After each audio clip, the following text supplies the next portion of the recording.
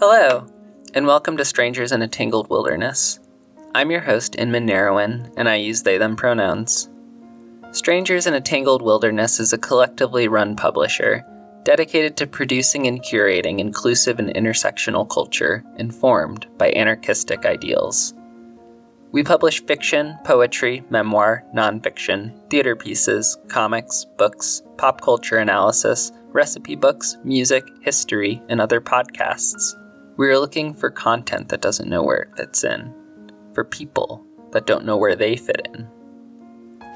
On this podcast, we have audio versions of our monthly featured zine, read by a brilliant voice actor, along with interviews with the author. We also make these really cool little quarter-sized zines of the monthly feature, which you can get mailed to you anywhere in the world if you sign up for our Zine of the Month Club on our Patreon. Our Patreon helps make things like this podcast possible, as well as supporting other podcasts we put out. Are you into prepping or just trying to figure out how to survive a collapsing society? Check out Live Like the World is Dying, your podcast for what feels like the end times, hosted by our own Margaret Killjoy. Are you yourself a writer of zines? We're always taking submissions for our monthly feature and this podcast, so if you would like to submit a piece that you think would find a nice home with us, visit tangledwilderness.org for our submission guidelines. This month we have a reprint of Margaret's old podcast, We Will Remember Freedom. The story is Pelecanimimus and the Battle for Mosquito Ridge by Izzy Wasserstein. It's about anarchists during the Spanish Civil War and how things could have been different with dinosaurs. And it's just truly wonderful. I'm really into this theme we have going of insert strange creature or magic into historical anarchist struggle. Also, the story is narrated by B. Flowers, a dear friend and one of my favorite people to have read to me. Izzy is a radical queer writer from Kansas and teaches writing, literature, and poetry. Stick around after the story for an interview with Izzy and Margaret.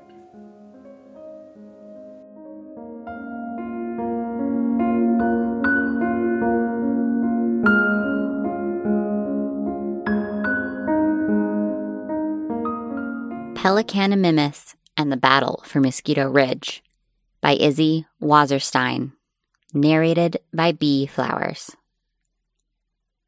Dedicated to the memory of Oliver Law, 1900 to 1937, the first Black American to command white troops and leader of the Abraham Lincoln Brigade, Spanish, Brigada Abraham Lincoln.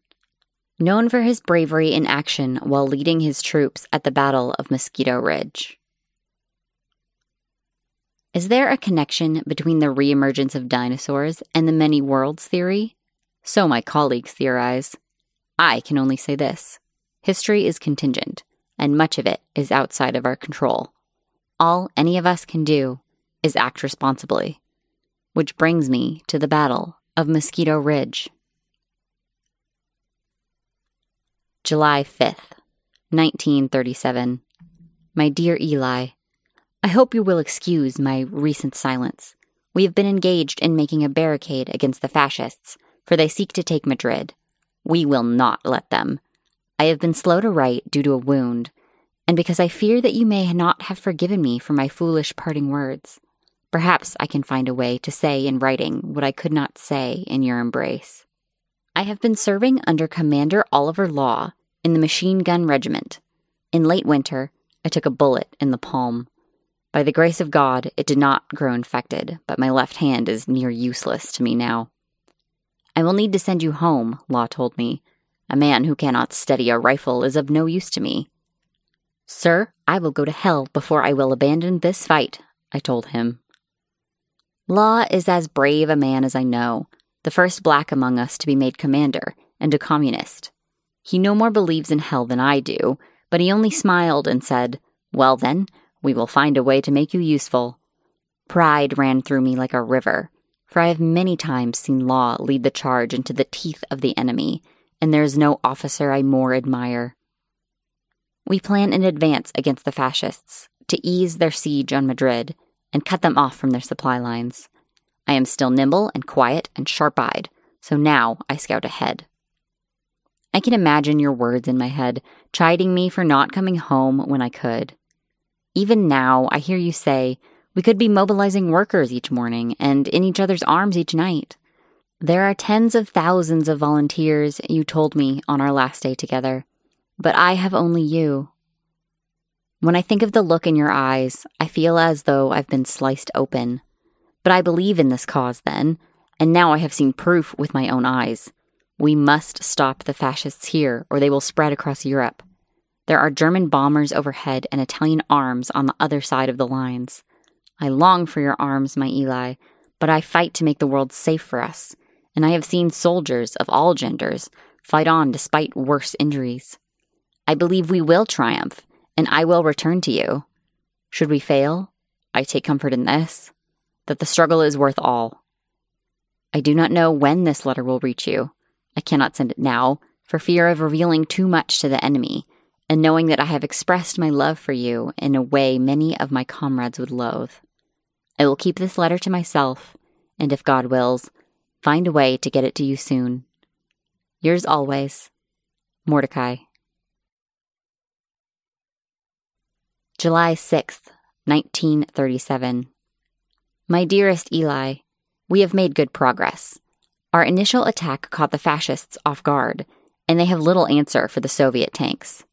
While the governments of the world look away, it remains to us volunteers, the Spanish Republicans, and our Soviet allies to push back the rising tide of fascism.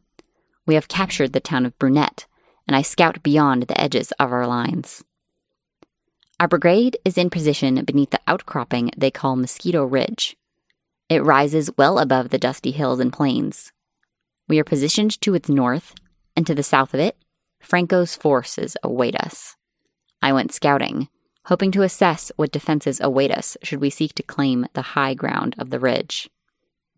That was how I found something remarkable.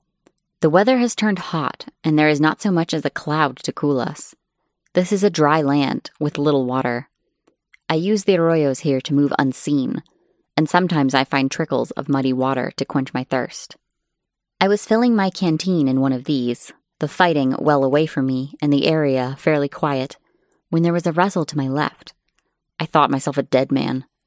The noises were not approaching troops, however, but some creature moving in the brush. A head poked out at me, something like a chicken's, but larger and much longer. Two wide eyes stared at me from perhaps 4 feet off the ground, in a face of tan feathers with a gray circle right between its eyes. Through the thick tangle of scrub, I could spy its body. It made a sound like a raven's quark and ducked its head back in the shrubs. I had never seen anything like it. When I inched forward for a better look, it cawed at me with such ferocity that I swiftly backed off. When it didn't reappear to further antagonize me, I pulled a handful of bread from my pack and ate my small midday meal. I had some hope that clouds might appear before I would have to leave the shade of the arroyo wall. No sooner had I begun to eat than the bird thing poked its head back out and watched, quirking as it did so. I ate another bite, then tossed a small piece toward it. The creature was clearly hungry, and I had a little I could spare. It lunged forward and ate quickly, then darted back. It was much longer than I had guessed, several yards long at least, and its forelimbs were long and feathered. Perhaps I should have been afraid. But for all its impressive size, I could see in its gaze that it did not mean me harm. With another bit of bread held out to it, the creature edged toward me, wary. Its eyes were dark and clever, like a raven's, but when it cautiously took the bread from my hand, I saw hundreds of small, sharp teeth. This time, it did not eat the bread, but carried it between its jaws back into the bushes. The brush must go deeper there than I realized, for from inside I heard much squawking and quirking. I took one more bite of bread and then tossed the rest into the brush. The eager noises I heard were my reward, and reason enough to go hungry for a few hours. I did not tell anyone at camp about the creatures. Perhaps I keep them secret out of selfishness, a bad trait in an anarchist, or perhaps I simply worry that my hungry comrades would see them as food. For now, I keep the secret safe between us. I lie awake this night, thinking of them and you. Do you remember when we first met? It could not have made as much of an impression on you as it did on me. You were speaking passionately, supporting the hotel strike, your voice booming over the crowd. I stood enraptured, unable to look away. I was smitten at once and hopeless, for I could not then imagine that you, handsome, tall, and possessed of such authority, could love me, reed-thin, small-voiced, and a man besides. Then you met my eyes, and it was as though a vice, cruel and welcome, tightened in my chest. July 8th, 1937. Dearest Eli, the heat refuses to relent. It rises from the land in shimmering waves, with not a cloud to break it. It parches this dry land drier. Everyone thirsts. My only comfort is that the enemy must be thirsty as well, and more miserable for it, for our cause is just. Each day I have scouted and refilled my canteen from the trickle of the arroyo stream. The creatures grow increasingly comfortable with me. They know I will bring them some food, bread, or a few bites of meat. They will eat most anything, but meat seems to delight them best. There are 6 of them, a pack, or should I say a flock. They do not fly, having no wings, but they are much like birds. They like me quite well, these strange creatures.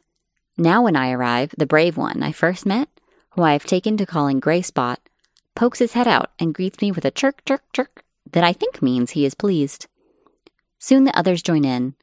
They are ragged and thin. The fighting in the area has grown intense, the heat oppressive, and they hide. They are hungry. Anyone can see there is not enough in this arid land to long sustain beasts of such size. I cannot help but worry for them. I think of the stray cats you take in and care for as the days turn cold, so I know that you will not laugh at me, nor at my fear for these strange creatures. I could die at any moment, but these innocents are caught in our war, and each time I am with them, I feel the weight of their presence, as though they were drawn to me for a purpose, and I to them. Does it betray my anarchism to think such, my beloved? Perhaps it does, but I feel it even so. The world is not as it must be, and certainly it is not as it should be. It is as we make it. Perhaps fate or chance or God helps us if we know how to look. If so, then it may be that they, like you, are here to remind me to be kind as well as righteous. Or perhaps God does not intervene, and it is all only men. If so, men will soon decide much. Little has happened of late, as both sides position and seek out weaknesses in the other. The weather has slowed everything down, but even if the heat does not break, the tension will. The forces are in place, and supplies run low. Battle will be joined soon, and decisively. This worries me. Fascist patrols have kept me from getting close enough to the ridge to discover their defenses, but I have now scouted the rest of the area thoroughly. They've extended their line to the east, keeping to the hills beneath the ridge. We have moved our line opposite them, with the plains between us. My friends, the bird creatures, are in an arroyo just on our side of the hills, less than a mile from the fascist line. One thing is certain. Whoever holds Mosquito Ridge will claim a dominant position on this portion of the battlefield. I am certain we will soon try to claim it. What will happen to my new friends once the fighting begins? I wish there was more that I could do for them. Perhaps it is my fate to do what little I can. It is not the first stone that builds a bridge. Nonetheless, each stone is necessary. May I be a worthy stone.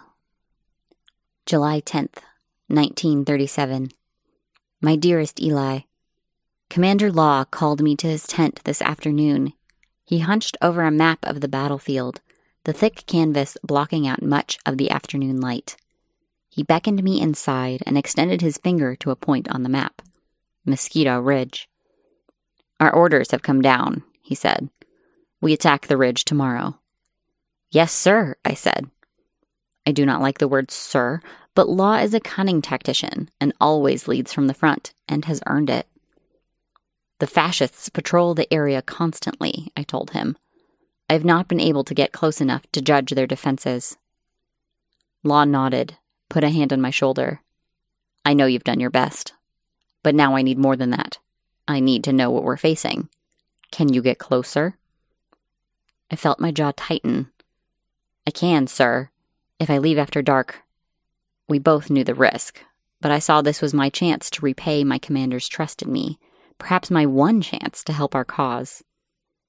I'm counting on you, Goldman, he said, and we shared the look of men who might not survive the next day. I am sorry to write it so plainly, my beloved. I know it will cause you pain to see it put down like that. Even if you cannot forgive me for my words, I must be honest. You were put on this earth to make the world better, block by block, through small kindnesses and organizing the masses. Perhaps I was put here for this moment. Do you remember what you asked me the night before I left, as we held one another and let the cool night wash over us? Tell me, you said, why must you do this? To stop the fascists, I told you. I was hurting and preferred your anger to your tears, so I added, you will have no trouble replacing me. It was a cruelty, and defamation besides, for I trust you completely. To admit it would have made leaving harder, so like a coward I chose the easy path over truth.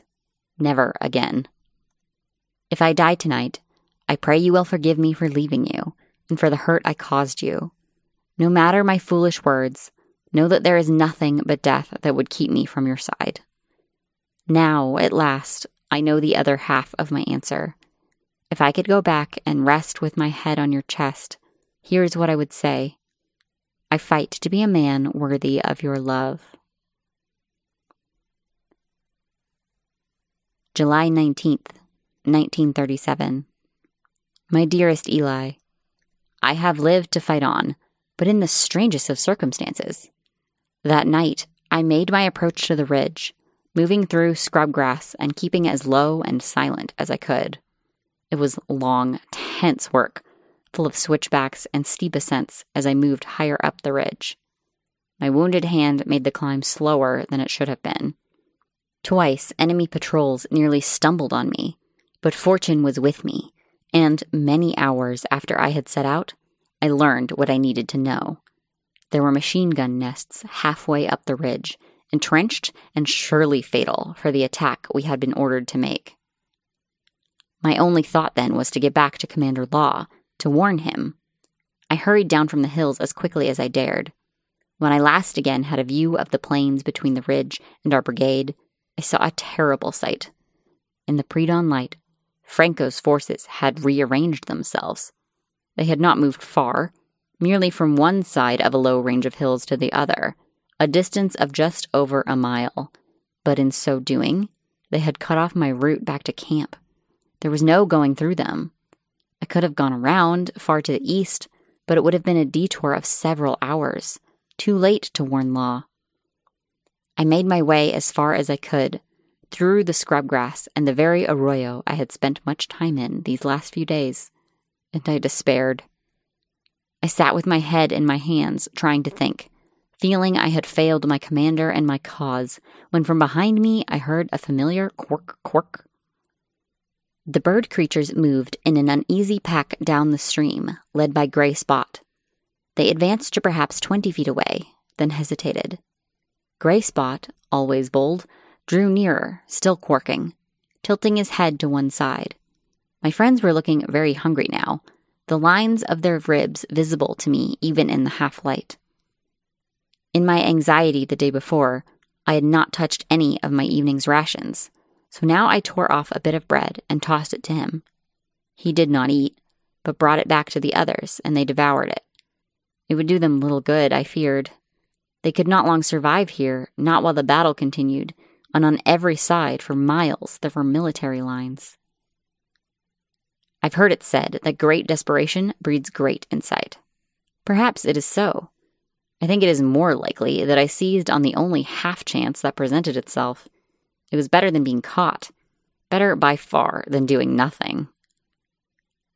I walked back the way I had come, crouching and dropping crumbs behind me, every few feet at first, then with more and more distance between. My friends moved cautiously afterward, always 20 or 30 feet back. They were clever, and at least as desperate as I was. They were less quiet than I, but we were now behind the enemy line, and no one noticed us. Halfway up the ridge, I ran out of bread and switched to sausage. Not much longer after that, I could hear the fascists nearby, readying for battle. I feared we would be caught so close to our goal, but the brush and the steep terrain helped us, as did our approach. They were expecting an attack from the only direction available to the Republican forces, across the plain and up the ridge. I had approached from what they thought was a secure flank. When I was very close to the nearest machine gun embankment, I went down on my belly. The skittish creatures stopped, save for Gray Spot, who followed closely behind me. I reached up to him, and he did not flinch away as I rubbed at the soft feathers of his neck. It was my goodbye. The gunner was already at his post, hunched over his weapon and looking drowsy as the light broke over the desert. Across the plain, I saw my comrades advancing. They were a large force, big enough to not be threatened by the fascists in the hills to the west. But they had no chance of scaling the steep incline of the ridge under sustained machine gun fire. In no more than 20 minutes, they would be in range. Gunfire would give away my position, and my wounded hand made my rifle all but useless, so I slid my knife between my teeth and edged forward. Gray Spot didn't move, but knelt low, watching me with those strange, keen eyes. I had perhaps 50 yards between me and my target, half of that in the open, with no cover. All I could do was move silently and hope. By the time I was out of cover of the scrub, the morning was fully bright. If he turned around, I would be caught out in the open, the alarm raised, and all lost. I inched forward, quiet as I could. I wished to break into a run and have it all decided at once, but I held my nerve. 10 yards. 5. At last I was so close I could smell his sweat. I pulled myself to a crouch. He yawned and turned. I drew my knife across his throat. His eyes went wide, and he clutched at himself as he died, his blood seeping across the rocky ridge. In truth, I did not feel any pity for this boy I had killed, this fascist, though he was younger than I am. I felt only the weight of chance and obligation that had let me take his life before he could take mine. I had no plan for what came next, no way to drive my friends forward, but Gray Spot needed no convincing. He came up to the body at once, lowered his head, and made a noise like a pig in the undergrowth. He drank at the blood, then began to feed. It did not take the others long to join him. I could not easily stomach the sight of the creature's meal, though I did not begrudge them. I moved clear of their way, further up the trail. My instincts were fortunate, for their noise brought a pair of curious soldiers down from the nearest machine gun nest, one an officer. They came around a bend and stopped, blinking at what they were seeing. I feared gunfire would send my friends running, so I leaped from the bushes, knife in good hand, and flung myself at them.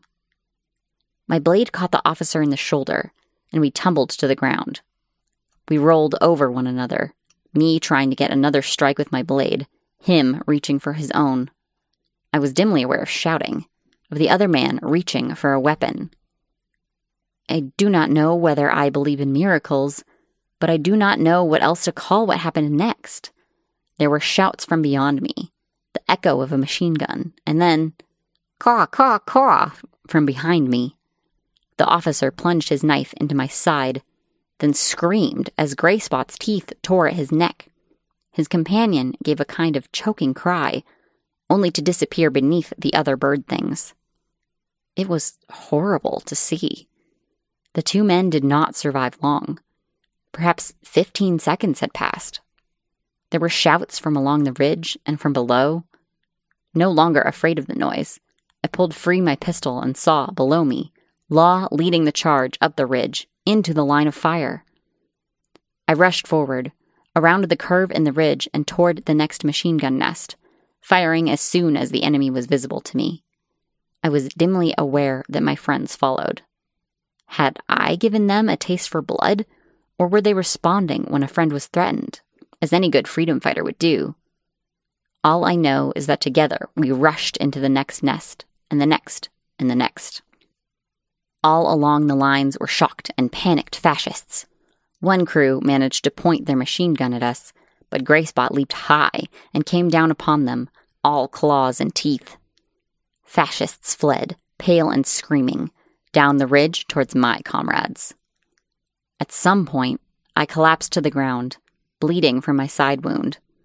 I had also reopened the wound on my hand in the desperate fighting, and blood coated my bandages.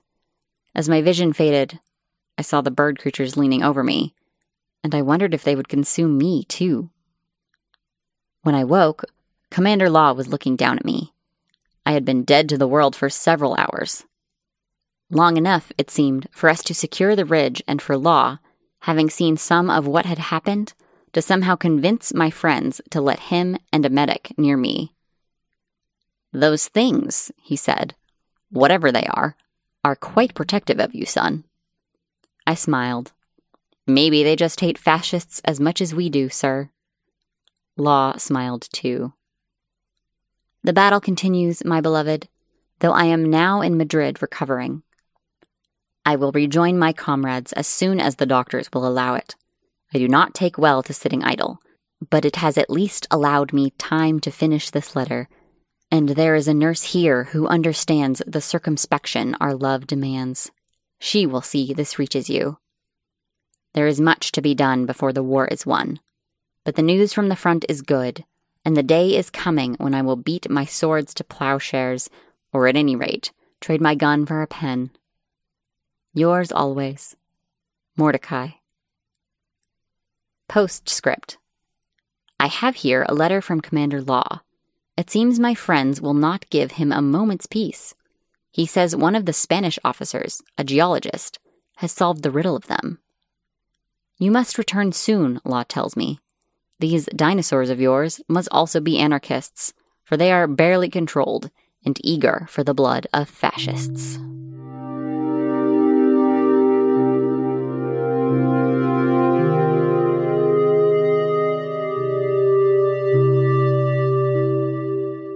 So, welcome to the podcast.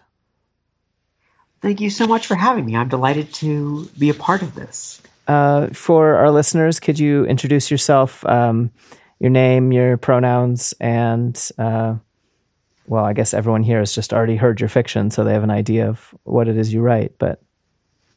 Absolutely. I'm Izzy Wasserstein. My pronouns are she and her. I am a queer trans writer of speculative fictions, and these days I think I mostly write about queer communities and beating up fascists. Cool. So everyone who's listening has just heard your story, the battle for, I can't pronounce this dinosaur's name, Pelecanimimus, and the battle for Mosquito Ridge. And I was wondering if you could tell us a little bit the story of that story, how it came to you, the process of writing it, things like that. I'd be delighted to. So it started with my obsession with what the people that in America were called the premature anti-fascists, which were those Americans who, along with many people from around the world, went to Spain to fight against the fascist takeover there, and then came back to outright hostility because they had been anti-fascist before that was socially acceptable, and were mostly correctly seen as being communists or anarchists or other undesirables. And so I had been doing some research on them for a while, reading some of their letters, and thinking about how I was into my 30s before I had ever heard about the scope of international involvement in the Spanish Civil War. And I had been thinking for a while about what I wanted to do with that, and I had a couple different ideas for how I might want to approach that. But then I came across a way to sort of do it as a story about how provisional history is, and how where things aren't set in stone just because that's the way we think they need to unfurl. And so that sort of got me there as sort of a starting point. And I knew I wanted it to be a queer story. I think my original plan for the story was to have the protagonist be a woman, because that's a little bit more my lane. And because there were, of course, women fighting in the Spanish Civil War. But with everything else I was juggling in the story, I thought that was maybe one too many complicating elements that I didn't quite want to explore, so I sort of shifted focus a little bit.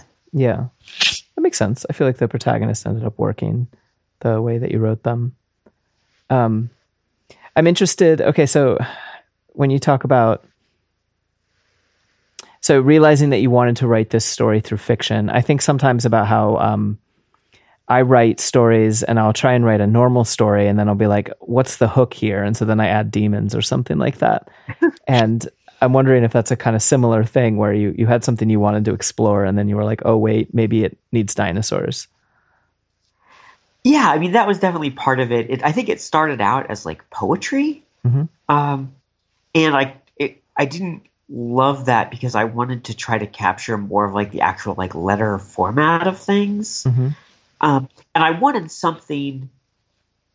to tell a story about anti-fascists triumphing without doing anything to suggest like, oh, they really just should have.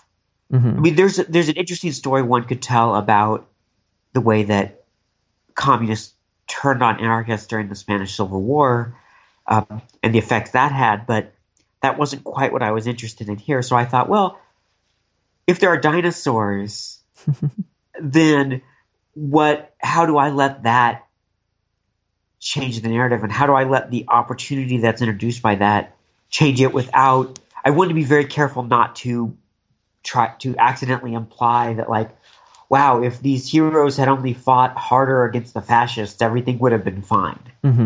Which was the failure mode for the story was it's alternate history because the people I'm most sympathetic to in this moment fucked up, which I don't believe is what happened. Yeah, a lot of people will use that narrative about, the anarchists or the Marxists or whatever fucking up. And I know I'm much more on the page of when your allies turn around and start shooting you in the back while you're in the middle of trying to fight fascists, that really doesn't do anyone any favors. And there's no way of knowing, whether or not we or the left in general would have won if the Soviet Union hadn't basically declared war on anarchists and actual communists in the process. Absolutely. Yeah. One can't know for sure, but it certainly would have improved the odds. Yeah. Can you tell us about the story's publication and any feedback that you've gotten? Like how have people received the anti-fascist dinosaur story? Yeah, it appeared in Cross Genres publication, Resisting Fascism. And I think it would be dishonest of me not to say that I sort of originally wrote it with another call in mind that involved dinosaurs. And when I didn't sell it to that call, I was like, well, okay, as much as I love this story, it's never going to find a home because that's such a specific thing, right? Like in my mind, I was like, how big could the market for anti-fascist dinosaurs be? And then I was delighted when the call came out for the Resisting Fascism. I was like, this is exactly what this story is about. So I immediately sent it out to them and was really delighted that they were into it and seemed to appreciate what I was trying to do with it.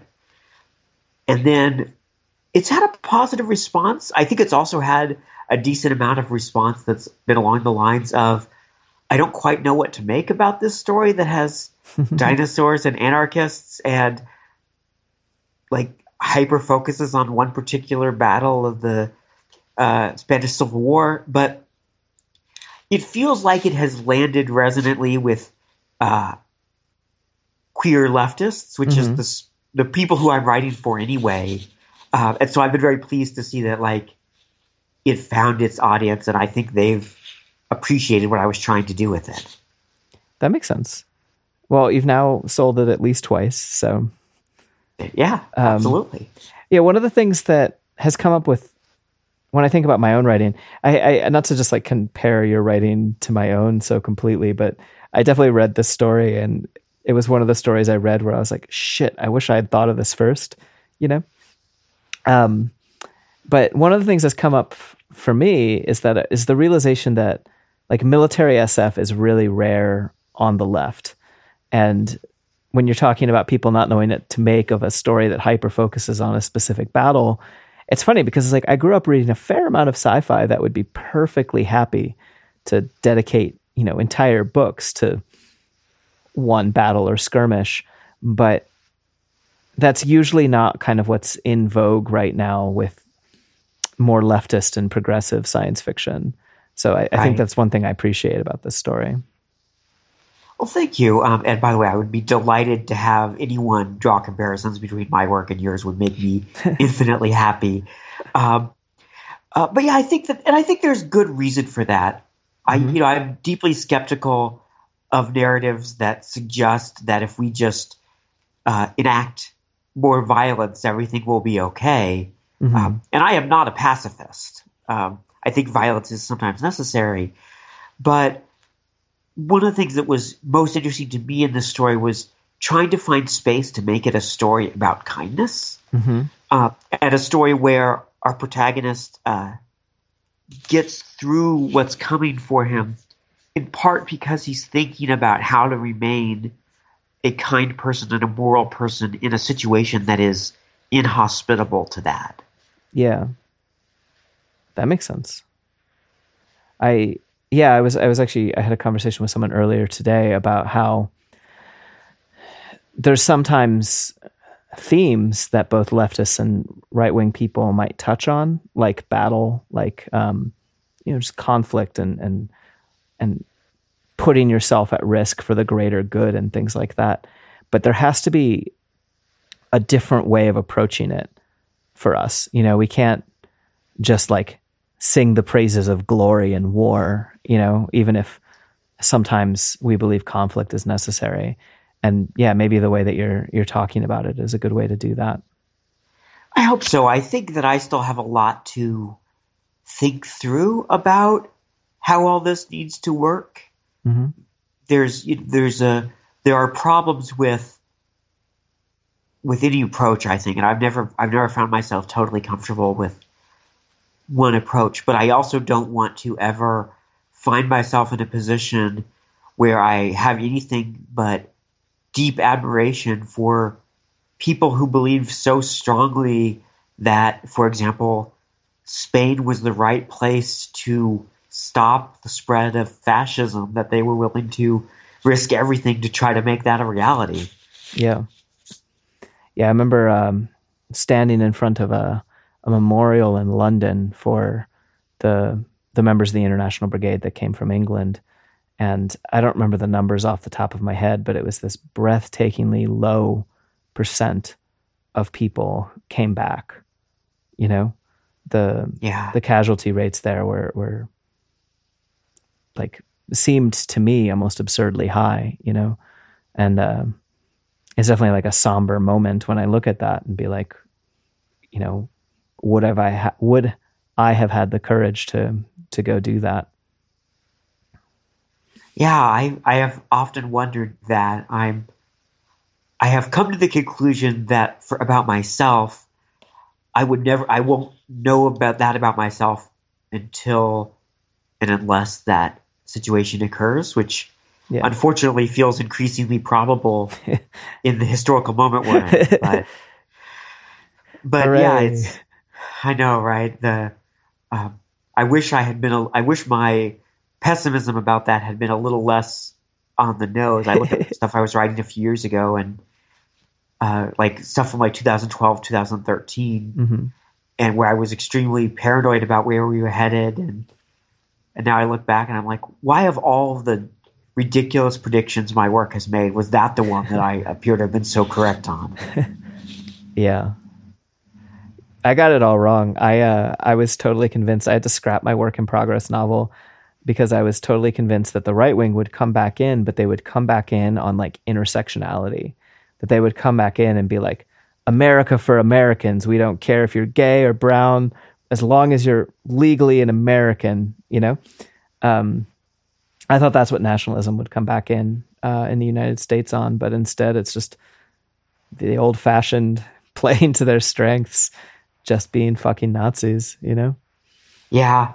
You know, it's funny because, I mean, I don't know. I guess at this exact moment, it's working out pretty well for them, but that approach would have been a more effective one. Yeah.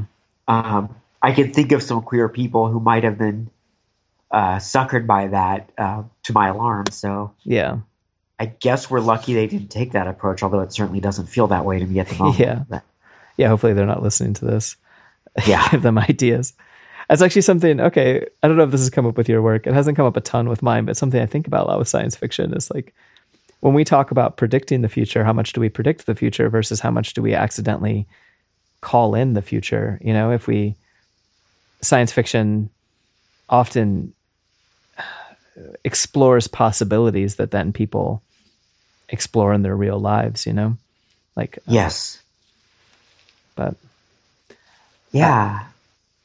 Go ahead. I'm just thinking about that. I do worry that you can, like, I don't want to veer off into like weird, the secret stuff, which isn't for me here. But I do think predictions can become fatalism really quickly if we're not careful. Yeah. And I am not by nature an optimistic person, but I also think that fatalism only ever serves entrenched power interests. Okay. You know, so that if we assume there's nothing to be done, then who benefits from that assumption? Yeah. And I suspect that most of the time it's people who prefer the status quo. So I've always tried to think, well, I want to be clear-eyed about what the future likely holds, but if I find myself giving up on trying to carve out something good out of that, then I'm maybe actively working against my communities in some strange way. I don't know if that makes sense. No, that totally makes sense. That's there's something that I kind of end up referring to as strategic optimism, you know, where it's like you have to play to win, even if you don't think you're going to win. Like you have to look at it as though winning is a possibility. And if it's a possibility, then how do we do it? And then move forward on those paths, because optimism is like necessary in order to think strategically, in order to work towards my goals. And also, for me at least, fatalism, and especially sort of political nihilism, has never really worked for me. I know lots of good anarchist comrades who are nihilists, but it doesn't work for me, because if I didn't believe that it was possible to win, I don't know how I would respond. You know, it's possible that I would just play video games and read books and like kind of give up, you know? Right, absolutely. Yeah, I find myself in that position as well, that I need to imagine possible better futures because I need energy for the fight, right? I need a way to think about it that isn't like, let's sit around and mope about what should have been, which, I mean, I have those impulses too, or else I wouldn't have written this story. But also, maybe how do we think through, I really like that, thinking of it as sort of a strategic choice to be optimistic is, I think, really wise. Well, okay, so like, is it necessarily like nostalgia to look back on the Spanish Civil War?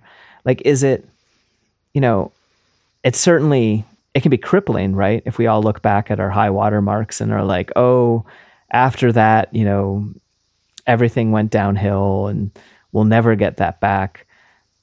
I think one of the things that I try to look at something like Spanish Civil War, so one of the things I like about this story, one of the reasons I'm excited to run it and for people to listen to it, is because like, I look at anarchist history not as like, oh, we used to be good and now we suck. I mean, there's actually a lot of shit we're a lot better at, both theoretically and practically, than we used to be. But also because we can look back at these like high water marks and realize that those were people like us who made that happen. So we could make it happen again.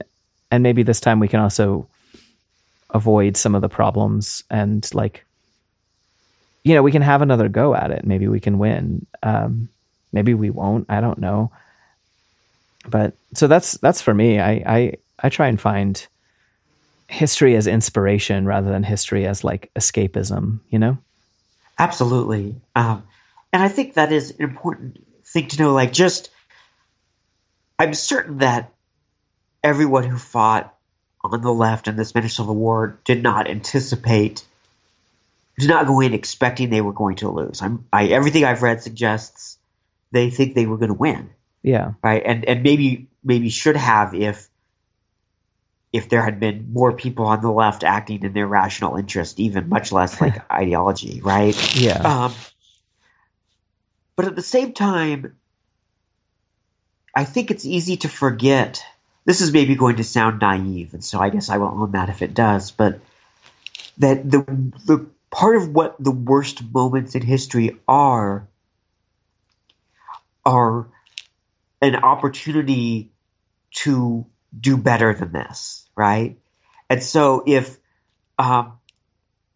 we paid an extremely high price as a species for what we didn't accomplish in the Spanish Civil War, right? We took a very heavy toll. But we also have to say, okay, well, we've been through terrible times, and we have to operate in them as though we are going to find a way to make a better future than what we have, than the present we have, mm-hmm. right? And how else are we going to do that besides looking at how we succeeded or how we failed in the past? Yeah. That makes sense. How do you think that... Okay, I'm going to turn this to a slightly different question. So you have science fiction anthologies coming out from science fiction publishers with names like, what was it called? Resisting Fascism? Yeah. That's not something I would have predicted as necessary, but even as something that would have happened 10 or 15 years ago. When it really felt to me, and maybe it's because I lived in like a radical bubble at the time, it felt to me like radical politics were widely distinct from cultural creation. Like, people who ran fiction magazines and stuff didn't really care about politics. We were in kind of this like centrist status quo land. And this is obviously not true. There were obviously people who were writing incredibly radical works this entire time. But I still have a really hard time imagining anthologies like that, and all of the different, publishers that have been really focusing on, well, just like, resisting fascism, both in terms of like calling things fascist and being anti-fascist, but also like resisting fascism as like resisting what fascism wants to do, which is shut up or kill marginalized voices. There's been so much work in science fiction to uplift marginalized voices. I never would have expected 15 years ago that coming out as trans would, if anything, help my career. I have one of the few jobs in this country where coming out as trans didn't like really fuck up my income, But I guess I'm curious what you think about the science fiction scene dealing with rising fascism as someone who exists, well, in the short fiction, science fiction world and scene. Yeah. It's funny because, I am among my cohort and among people I admire. I am far to the left of even most of the people who I most admire within the science fiction scene. Mm-hmm. So it always does feel a little more reactionary to me than is probably even fair. Mm-hmm. Because I tend to think that a lot of people who think of themselves as leftists are not particularly so by my essays, including frequently me. There's a bunch of choices I've made in my life that are not probably as in line with my values as I would like them to be. Mm-hmm. But there's no question that you're right, that this is one of the few spaces where being marginalized actually means there are some people who are really interested in seeking out your voice and not shutting it down. Mm-hmm. I am very lucky. I'm an academic, and thus far I haven't paid any significant career price that I'm aware of for transitioning. Mm-hmm. But that is fortunate, and it's fortunate that I have the privilege of operating in those spaces. And even so, I'm not sure I'm going to be able to articulate this to my satisfaction, but I still find myself spending a lot of time in my fiction, like worrying about how cishet people are going to respond. Worrying that being honest about my experience is going to do harm to my communities, or going to be willfully misinterpreted, or just going to be used as evidence that, like, oh, those angry trans people are at it again, which is a narrative I see over and over again, even though, like, I think our field is so much more welcoming of marginalized voices than, say, much of literary or realist fiction or whatever you want to call it. Mm-hmm. Yeah, which is also, I can accidentally, and I've done this before on this show, kind of explored the differences between literary and genre fiction and why I feel so much more comfortable in genre fiction. I don't want to beat that drum too hard, because I know there's also good people who do work in the literary fiction world, but okay. So I think that's the end of the questions that I have written down. And anyone who's listening to your work, who's excited to hear more, can you talk about recent work you've had out, stuff you're working on, like what's coming up for you? Yeah, absolutely. I just had last week a story come out in Escape Pod called "A Hinge Helps Your Villain No Matter What." Mm-hmm. And if you're looking for queer, kinky, fat supervillains, Mm-hmm. and then that is the story for you. It's a little bit of a departure for me. It's a lot lighter in tone than a lot of my work. I'm currently working on a number of short fiction pieces that my process is always like 6 things, somewhere between 20 and 80% of the way done, mm-hmm. which is not a great process, but it is what I've got going on. And I'm in the early stages of planning a novel that my sort of elevator pitch for it is Dirty Dancing, but as a queer space heist. I'll read that. Which that basically it exists in my mind because I wish someone had written it. So I was like, well, shit, I guess I need to write it. What else should I tell you about? I think that's about it. I've got work coming out in Fireside in a few months. Oh, nice. About a young trans adolescent trying to do magic to change her body, that I think will be of interest to your listeners. Cool. There's something that in there that when you talk about, okay, like, well, I'm writing this because I wish someone had written this. That's something that I think about a lot with the books I write, the stories I tell, is like some of it's almost like I'm almost annoyed that I'm like, why do I have to do this? Why wasn't this done like 30 years ago?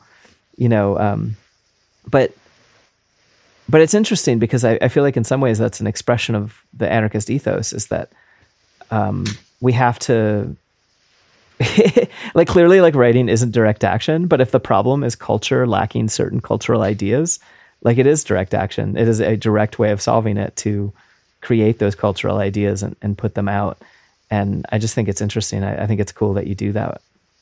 Well, thank you. Yeah, I sometimes think to myself that I'm not sure that I hold any belief as deeply as I hold the belief that we can, in fact, be the bands that we want to hear. Yeah. And I think you're right. It's a big mistake to confuse writing with direct action. But it's also like if we want to see something in the culture, nobody but us is going to produce it, right? Yeah, totally. All right. Well, I think that's a good note to end on. Where can listeners find out more about your work?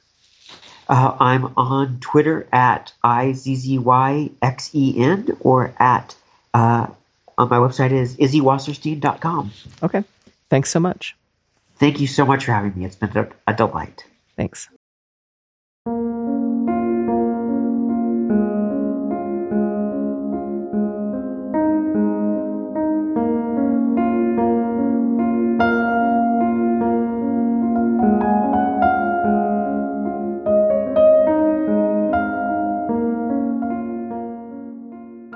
That was Pelecanimimus and the Battle for Mosquito Ridge by Izzy Wasserstein. Izzy can be found at izzywasserstein.com. I think she had a collection of short stories come out this year too, All the Hometowns You Can't Stay Away From. It can be found at neonhemlock.com. Thank you so much for listening. If you enjoyed this podcast, please go tell someone about it. Whisper its name in their ear. Put it on while relaxing outside with your comrades as you prepare to befriend strange creatures. Another way to support this podcast, as well as the authors, translators, editors, and artists that we work with, is to consider subscribing to our Patreon. Subscribers receive at different levels access to digital copies of our archived zines, digital copies of new work, Patreon-only content, discounts of printed work, and monthly printed copies of our featured zine mailed to you along with whatever else we feel like that month. You can find us at patreon.com/strangers in a tangled wilderness, or check out our website for more free content. We can be found at tangledwilderness.org, or check us out on Twitter at tangledwild and on Instagram at tangled_wilderness. And as always, if you don't want to or can't contribute financially, please rate and review us, and most importantly, tell a friend. We like having friends. You do incredible things that we are endlessly marveled by. We would especially like to thank these friends: Mickey, Nicole, David, Dana, Chelsea, Micaiah, Starro, Jennifer, Eleanor, Natalie, Kirk, Hugh, Nora, Sam, Chris, Oxalis, Paige, SJ, Cat J, Sean, and Haas the dog, for making this podcast and so many other projects possible. If you feel like a stranger that would like to find their story a home in this tangled wilderness, consider submitting it. Something in the bushes might find it tasty. Also, we have some fun stuff coming out soon. We're really excited to announce our first book is coming out on November 1st and will be available for pre-order fairly soon. Try Anarchism for Life by Cindy Brock Milstein, an exploration of social relationships that portend the world to come. Next month, we have a special treat. We have some more Penumbra City content from Margaret Killjoy. She has a zine of lore about the TTRPG we're creating here at Strangers, and me and her will talk about the development of the game, as well as the story behind the world. Stay well. We hope you come back.